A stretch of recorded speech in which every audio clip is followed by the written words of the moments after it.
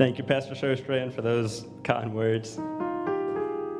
And I'm sure that my grandpa would be very proud of that accent because he spoke with that all the time. But before I get into the word I feel is for tonight, I want to invite my sister to come on up, and she's going to share a quick word with us.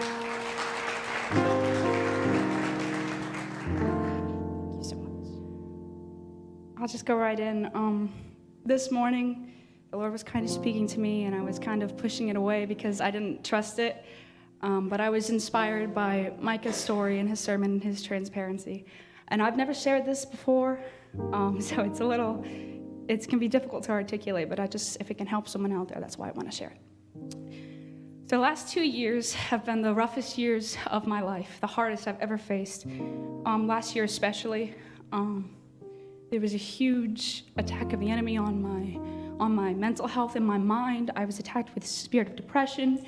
I was full of anxiety all the time. I was full of bitterness. I started to despise people that I trusted, that I loved, and I didn't know what was going on. And I was scared, and I was lost, and I was confused, and I didn't know what to do. And it was a spirit of fear like I've never felt it before. It was something I've never faced to such a great extent anywhere. But I just wanted to say that mid-October last year at our district's fall con that we had, a youth fall convention, I knew I wasn't in the right spot. And I had been praying, I'd been trying to pray, but similar to Micah's story, it was hard. It was hard to read the Bible. It was hard to pray. It was hard to worship. And it was just hard to do anything because I felt lost and I felt forsaken. And I didn't know what I was supposed to be or how I was going to get to where he wanted me to be.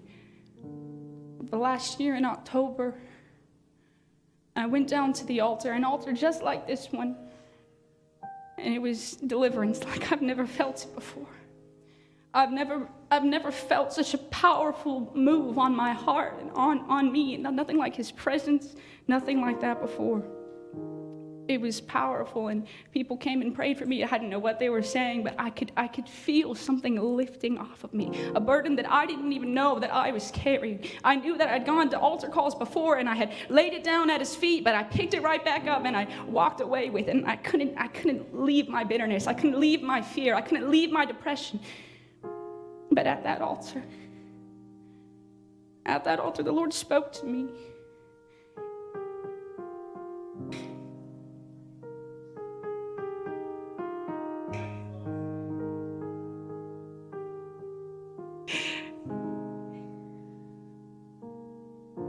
Jesus.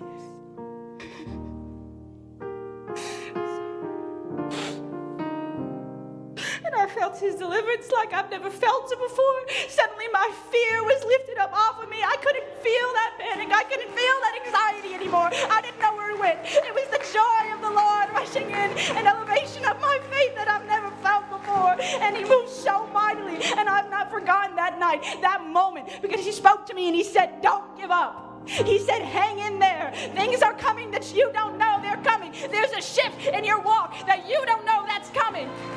Hallelujah, Jesus. I thank you for your deliverance, for your peace, for your joy, for your presence, Lord. There's nothing like it, Jesus. Glory to your name.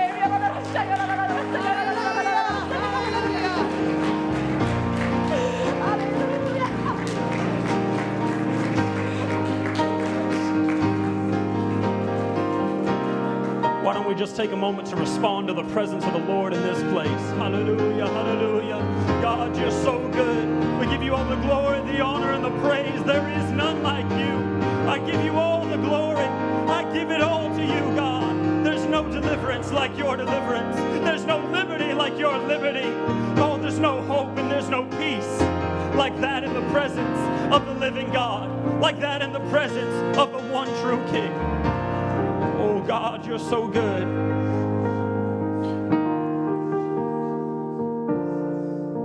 Thank you, Mariah, for sharing that. It was an awesome testimony.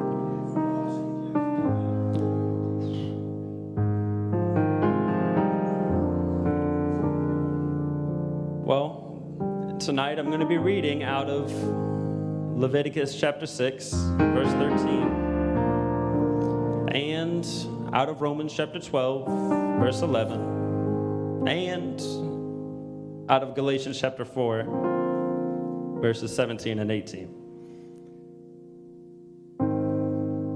It seems God's putting a lot of things in motion. I didn't quite realize that y'all had a 40 days of fire going on, because it just so happens that tonight I want to talk about catch fire.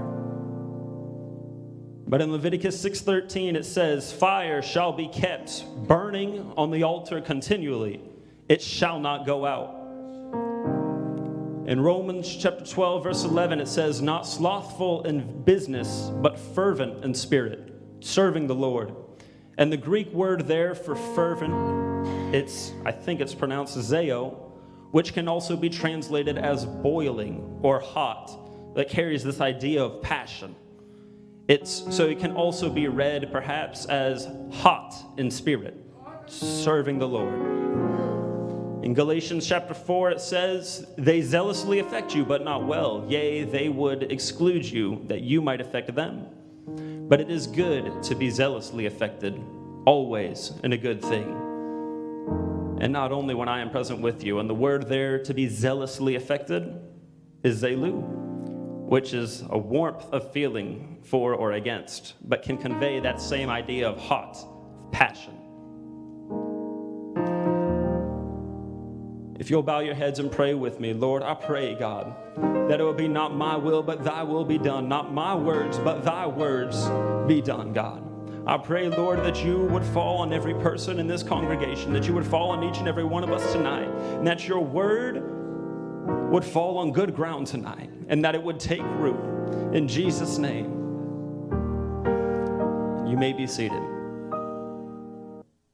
I thought it was very interesting. I can be a little bit of a nerd sometimes. You see, I like to look at statistics and look at different arguments and things like that. And a little while ago, I was just reading this article that was talking about burnout rates and how easily affected people are nowadays by burnout. People nowadays are more likely than ever, as they begin to work and as they can start something that they can be so wholly passionate about. They can start something, but yet for some reason, this article, it said burnout and stress are at all-time highs across every profession. There's burnout that comes with this over-prevailing feeling, it seems, and it seems especially strong in the U.S., especially strong where we're at, that people are more likely than ever to just lose hope. People are more likely than ever to lose passion, and people are more likely than ever to give up. Even whenever they started pursuing something that they were so passionate about, that they were sure was their purpose in life, that they were sure was what they were put on this earth to do. But yet, burnout rates are still so high. It seems that throughout life, we are always going to be zealously affected one way or the other. We're going to be passionate about things, and we're going to really want to go all in on things. And ultimately, everything that we do, it's going to be serving some other purpose. Even the things that we don't think we don't really serve anything. Perhaps maybe they just serve our laziness in the moment, or perhaps they just serve some other small thing. But everything is going to serve a motive. Everything serves a master. And people, you'll notice, are often very quick to defend things like their lifestyles. They're very quick to defend their master. Even if they're not necessarily proud of the way they live, they are always very quick to defend something. And so they, even in small things, I talked to one person a couple of years ago who she knew that she was very upset with how she lived. And so she she was upset because it seemed like she never got anything done. And so, well, I asked her, well, what if you tried just doing something small every day? What if you just tried just starting there? And she said, well, yeah, that would probably be a good thing, but it's like, I always do it and it never works out, so I don't think that's it. I said, oh, okay, well, what if you started just doing something small, like coming to church? Well, yeah, that would be good too, and that would probably help, but I just ultimately, it wouldn't really work for me. It just it just wouldn't pan out. And so I was confused because she would always complain about her lifestyle. She would always complain about the way that she lived, but yet she was so unwilling to try to take a step forward, to try to do something else. And so I thought it was just a very curious thing, but it was never me that was to blame for my lifestyle. It was, it's just the way that I am. I mean, I was raised this way, so I'm just, I've grown up addicted to that, so that's just part of who I am. And even if people aren't proud of the way they live, there's always an excuse to defend themselves, to say, well, it's not totally my fault, or, well, it doesn't really make sense to do that because that doesn't work. Well, but it works for that person. Well, yeah, but that's not me, so it wouldn't work for me. But we often will get to the place where we have to choose what we are going to serve. We have to choose who and what we're going to get passionate about. This world offers a plethora of things to get passionate about. There's our careers that we can pursue. There's relationships that we can get invested in. There's people that we can seek after and rewards that we can attain. But yet, what we'll often find is that whenever we get to the end, whenever we finally achieve that thing that we wanted, it's just never quite as good as what it seemed like from afar. And sometimes we get there and sometimes we don't, but in the pursuit of whatever that thing is, we always find a way to somehow get burnt out. I think it's very interesting that NFL players who have reached the highest points as far as economically, financially, they've got all the fame they could probably want. They are top of their game in athletics. But yet every single time, whenever they come out of retirement, they have such a high rate of just burnout, of depression that sets in. They become angry. They have such a high rate of committing crimes after they've dropped out of the NFL because apparently all that fame and all that glory wasn't fulfilling enough. See, we're going to serve something. We're going to serve one master or the other, but there is not an option to serve neither. There is no middle ground to get the best of both worlds.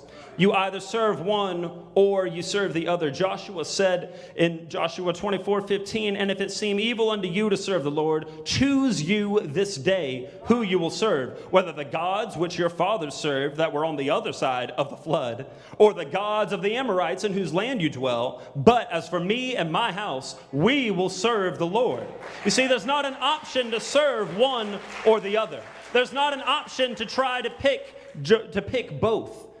Whenever we choose what we are going to serve, eventually in life, we're going to run into the crossroads. We're going to have to choose something that we're going to get on fire about. We're going to have to choose something that we get passionate about. But God, He has His preference too. He said in Revelation, "I know thy works, that you are neither cold nor hot. But I would rather that you were cold or hot. So that because you are lukewarm and neither cold nor hot, you didn't make a decision, I will spew thee out of my mouth." There was always such an important emphasis on making a decision, on getting on fire about something, on picking something to be passionate about. And God has always been calling us to get passionate about Him the same way that He is passionate about us. He's always been calling us to try to say, what if I could show you somewhere where you're not going to get burnt out? Where something that you're not going to get tired of. I could show you a peace that passes all understanding. I could show you a liberty that you've never known before. I could show you an all-powerful salvation that you've never had before. But it comes down to the point of decision, where we choose day in, day out, whether I'm going to stay on fire or not. See, the thing about fire is that in order for the fire to stay lit, it has to keep moving. When you get on fire for God, what you do, even in the seasons of waiting, can be important. There was an evangelist who came up and spoke to us in Virginia named Justin Michael. He came up from Texas. And they knew that he and his wife, they knew they had a call on their life in order to start a church there. And I believe it was Austin, Texas. But whenever they got down there, they followed the call of God and they found themselves in the waiting because God said, no, not yet. You're supposed to be here, but don't start your church yet.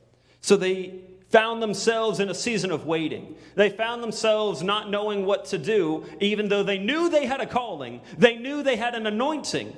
And they had decided that they were going to be on fire for God, but they just didn't know what to do in the waiting. They didn't know what to do while there was nothing else going on, whenever they didn't have the promise that they knew they'd been given. So what did they decide to do? Well, they decided, you know what, even in this season of waiting, we're going to still keep moving. You know what, even in this season of waiting, there's still something we can do. So in between dedicating themselves to the word, they began to witness to people, as many people as they can in the area where they knew they were going to start their church. They even started a business, so that way they knew that that churches often struggle whenever they get started up. So they decided, let's start a business. Well, after they finally get the call from God, and God says to start the church. They have this great influx of people, and yet the church still struggles. It still struggles financially, but it would turn out that during that season of waiting while they were working, it paid off because that business managed to finance their church entirely throughout their season of depression. There was an importance whenever they decided. There was significance whenever they decided that they weren't just going to stand still in the season of waiting. They weren't just going to do nothing in a season of waiting. Because if you only stand still, the fire, it starts to die. And it starts to leave just nothing but charred remains. But fire, even whenever it's confined to a little fireplace, it's still moving. It's still doing something. It's still, even whenever we're in the waiting, there's still something to be said about, well, you know what? I can still press forward just a little bit further. I can press forward just a little bit harder. Oftentimes, we will find ourselves waiting for a sign to believe. We think that we're going to need some sign in order to really get our fire started. That we need some great miracle to happen in order to really launch our ministry forward. We think that there has to be some great pillar of fire that falls down, or that there has to be, oh, well, I received a personal healing and now I have a testimony that I can go share. We wait for a sign to believe, but you know what? Not even every apostle received a great miracle to follow Jesus. You know, Andrew and Philip, they didn't have, as far as we can tell, any great sign, any great miracle that happened before they were called. But Andrew was a disciple of John the Baptist. And Philip was in Bethsaida. And yet they decided that they were going to follow Jesus. Paul, he had this great sign, right, that pointed him towards Jesus. He had literally light shine down from heaven. But you know what? I think that Paul was still on fire before that, because he was still trying to do what he thought was God's will. Now, don't get me wrong. He was burning 100 miles per hour in the wrong direction. But at the core of it all, he was still burning. At the core of it all, he was still seeking what God's will was. And God course corrected him. He needed the course correction, but God was willing to course correct him whenever he was moving. God was willing to course correct him whenever he had the right heart towards God, whenever he was going to seek after what God said and what God's will really was. Cornelius was the same. He lived for God. He lived for God, and while he was living for God that eventually he gets a vision from God and gets course corrected. But he already was on fire. He already gave. He already prayed. He already witnessed, as far as we can guess. The waiting does not mean doing nothing, but we must be about our Father's business. The waiting, these signs shall follow them that believe. In my name shall they cast out devils. They shall speak with new tongues. They shall take up serpents, and if they drink any deadly thing, it shall not hurt them. They shall lay hands on the sick, and they shall recover. But oftentimes it's the faith that precedes the signs, not the signs before the faith. We wait for something to happen. We're waiting for something to happen. Well, sometimes, you know what? We just got to keep marching around the walls because we've already got a promise that something is going to happen. So you know what? You just keep marching. You know what? You just keep praying. You know what? Nothing seems to be happening, but maybe it's because you need to march a little longer. Maybe it's because we need to pray a little bit harder. Maybe it's because we need to fast a little bit longer. Maybe it's because we need to witness a little bit more. There might not seem like there's anything going on, but God looks for heat. Whenever there's nothing, we can go to altar call after altar call and we can feel nothing happening. And we can feel like we're not making any progress, even though we seem to pour out and give out our all whenever we get there. And yet it seems like there's nothing. But sometimes being on fire is about continually moving. Being on fire is about seeking even whenever I'm in darkness, whenever I'm in the valley. It's about seeking even whenever there is nothing that seems to be going on. When I burn, I would rather burn for something of eternal significance. I won't forget one of my friends at an altar call who had been offered all sorts of jobs while still pursuing his education. And he realized at one point that he'd allowed the pursuit of his career to take the time and place of his pursuit over what he knew the call of God on his life was. Because the other opportunities, they looked so good, they looked too good to pass up. But he came to realize that he wasn't burning the right way. You see, there's value in what you burn for. There's value in what you burn for. When we talk about the burning bush, your first thought is not one of the bushes, of the many bushes that burn from the heat in the desert. But there's only one bush that you think of. You think of the bush that burned for God in the wilderness. You think of the bush that the value of just that little bush, it was magnified whenever it burned for God. When you get on fire for God, you won't be burned. But like what awed Moses about the burning bush, the thing that grabbed his attention, it was that the bush could burn, and yet it was not. Yet it was preserved. It was not burned. It was not consumed by the fire, but it didn't face burnout whenever it was on fire for God.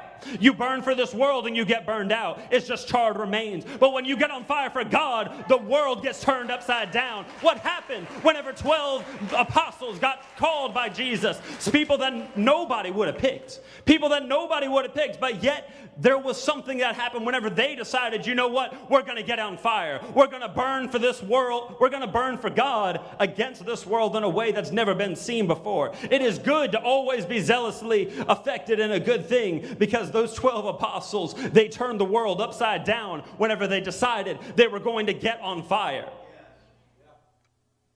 There's power whenever you get on fire. There's power, and our witness and our testimony often comes whenever we are on fire for God and someone else notices that we didn't knew was noticing. A close friend of mine who also worked at the Chick-fil-A that we work at, she was a lifelong Muslim, and she and not just raised in America, but raised in the Middle East, and then moved here. So she had a very strong foundation in that. But as I would learn later, that there was something that caught her attention about our youth group, because we have several members of our youth group that work there. And So she would hear, yes, people talk about miracles all the time, and, it's great, people got delivered from this and that, but you see, our youth group, they weren't afraid to keep talking about everything that God was doing. They had decided that they were going to get to a point where we just didn't want to talk about everything that they were talking about. So we decided that we wanted to talk a little bit. What if we brought up the things that God was doing in the same conversations? What if we could bring up something? What if we could get excited about what God was doing, not just at church, but what if we decided we were going to get excited, that we were going to get on fire even at work? And so something that she started to notice, well, you know what? Whenever you guys would talk, you would be on break and you probably didn't even know I was listening, but I would hear these miracles that you would talk about, and it was different from what everyone else talked about. It wasn't quite the same. And so we invited her to church, and she came on a Wednesday night on just a regular Bible study. We don't have some grand service at our church on Wednesday nights. It's just a little Bible study. And she walked in, but the first thing that she felt whenever she walked through the doors, she turned to me and she said, you know what, there's something that I've never felt before in this place. There's something going on here that I've never felt before. And she might not have ever had a chance if we had not been willing to say, you know what, let's get on fire. Even whenever we're at the workplace, let's get on fire elsewhere. Let's get on fire and keep staying on fire. We decided we were going to catch fire, and that's whenever she decided that, you know what, maybe that's something worth pursuing. It was whenever she decided, it's whenever she saw that, hey, there's something burning over there. Let me go check it out. Let me go check it out. And then she got excited. Because then she felt that over and over again. She felt that there was something different. But she might never have been able to come to that realization. She might never have been able to come to that realization if those kids in our youth had just decided, you know what? It seems kind of weird to talk about. It seems kind of weird to just live it. But they decided, you know what? We're going to get us excited about the things of God, even whenever we're just at the workplace, even whenever we're just at school, even whenever we're just elsewhere. But they decided that they were going to get on fire. They decided that they were going to get on fire no matter what. And so my brother can testify that we've had people coming over from our Chick-fil-A for Bible studies. People have come to our church. They've received the Holy Ghost, all because some kids in our youth decided, let's burn for something of eternal significance. Let's not just burn for what's going on in this world. Let's get excited, but everything we do, let it be as unto the Lord.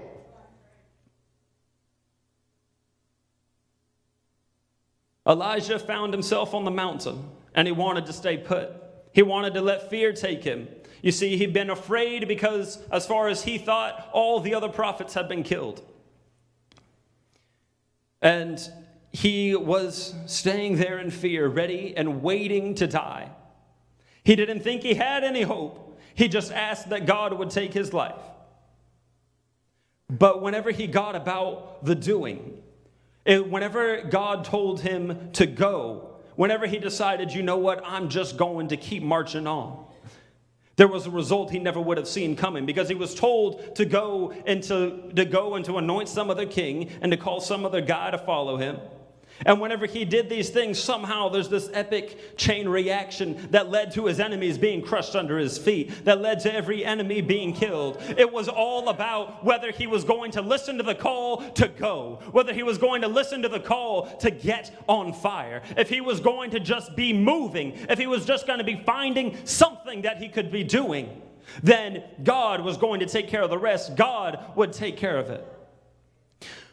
Whenever we get on fire, that word has to be inside of us like fire shut up in our bones. It can't just stay put.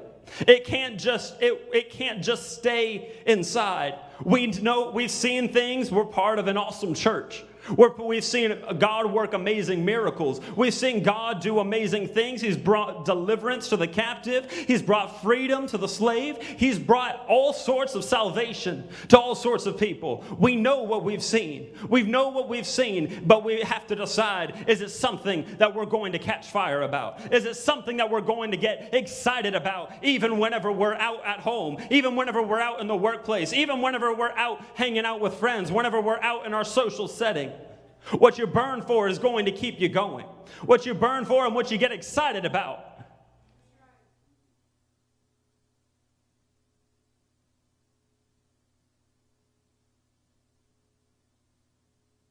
Jesus told two parables, a parable about talents and a parable about seeds. You see, the parable of the master and his servants, two servants went with the talents they had been given, and they produced a profit with the talents given to them. But one went and he buried his talent. He did nothing with it. And he got rebuked for it.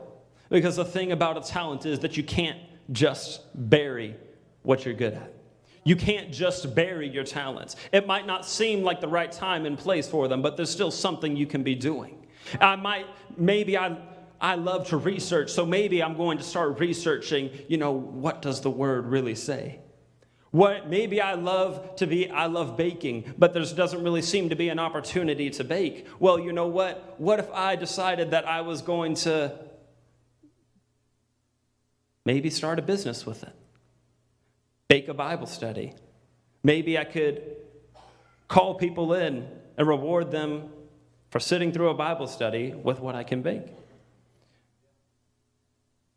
Sometimes, but what we do bury is we bury a seed. The parable of the sower, he planted many different seeds. And he didn't just be very particular about where he planted the seed, but he threw it everywhere. It was everywhere that he went. He threw it on all sorts of different types of ground, but he was burying seeds everywhere. You can't just do nothing with the talents and wait for God to do all the work. Fire spreads. It does not just stand still. You're here for a reason. You have a purpose. You have talents. It's about finding something to do with them, finding a way that I can burn with them. The harvest is ripe aplenty. It's not a problem. It's not a problem of lackluster harvest. But the laborers are few to begin with. We must be active. Sometimes we trap ourselves into doing nothing because doing nothing can be pretty comfortable. Saying God will tell us when to move, but we're only willing to move if fire rains down from heaven. But seeking God's will is an action. It's ask and it shall be given to you. Seek and you shall find. Knock and it shall be opened unto you. Proverbs 28:1 says, the wicked flee when no one pursues, but the righteous are bold as a lion. The righteous, in Proverbs 24:16, they fall 7 times, but the righteous rises again. It's all about staying on fire, staying in the movement, staying in motion.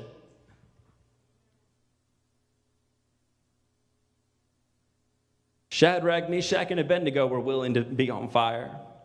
They were willing to be on fire no matter what it took.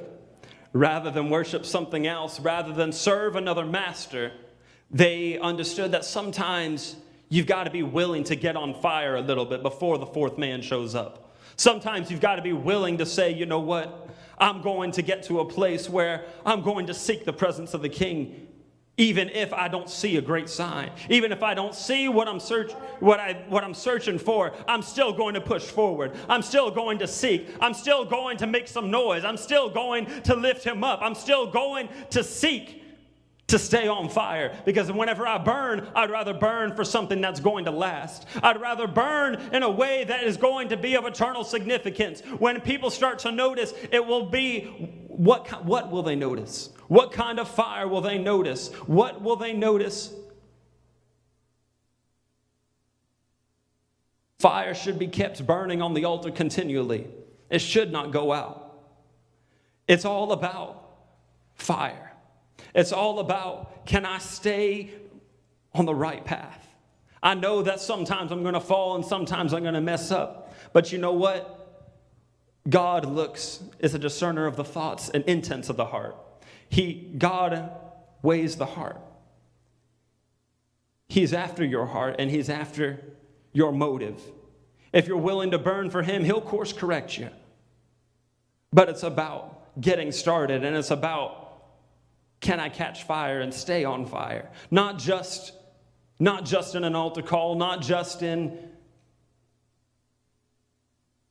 a short moment, but I want to catch fire and I want to stay on fire and I want to burn for the things that God would have me burn for.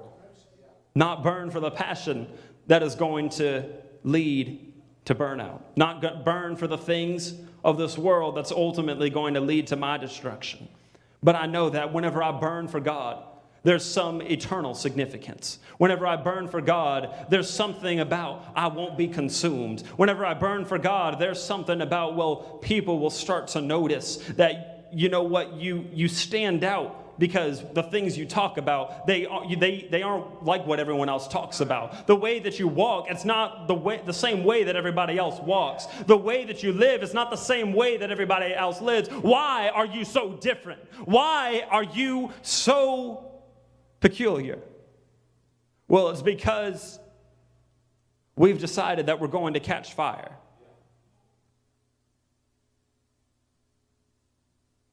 Stand with me if you will. I'm closing.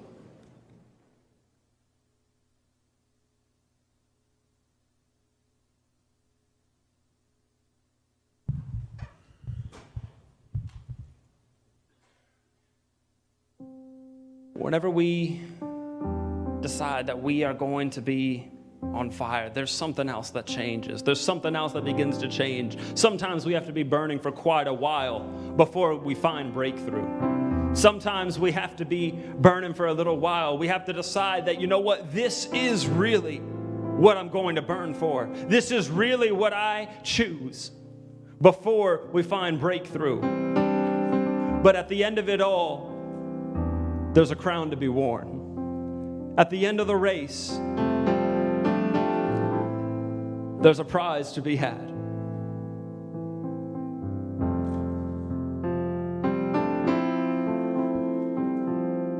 I never want it to be that I just get on fire because I had an emotional outburst, because I was really moved by the words that I heard. I never want it to be because just for a brief moment, but whenever I get on fire, I want it to be because of something that's more than just emotion, that's more than just sometimes the only thing that I can feel at an altar call. But I would rather get to a place where I can say that I know the living God. I'd rather get to a place where I can say that, you know what, I'm burning, I'm on fire, and I don't plan on stopping. If you'll raise your hands with me. It's not tonight just about just a significant altar call, but it's about, Lord, I want to stay on fire. It's about, Lord, my consecration to you, I need it to be more than just my emotion, but I want it to be everything. My emotion, my mind, my spirit, my strength, everything focused towards you. God, I want to pursue you and I want to burn with something of eternal significance. Whenever I burn, Lord, let it be fire that I won't be consumed with. Let it be fire that takes me to places I never thought I would go. Lord, I want your spirit inside of me and not what this world has to offer.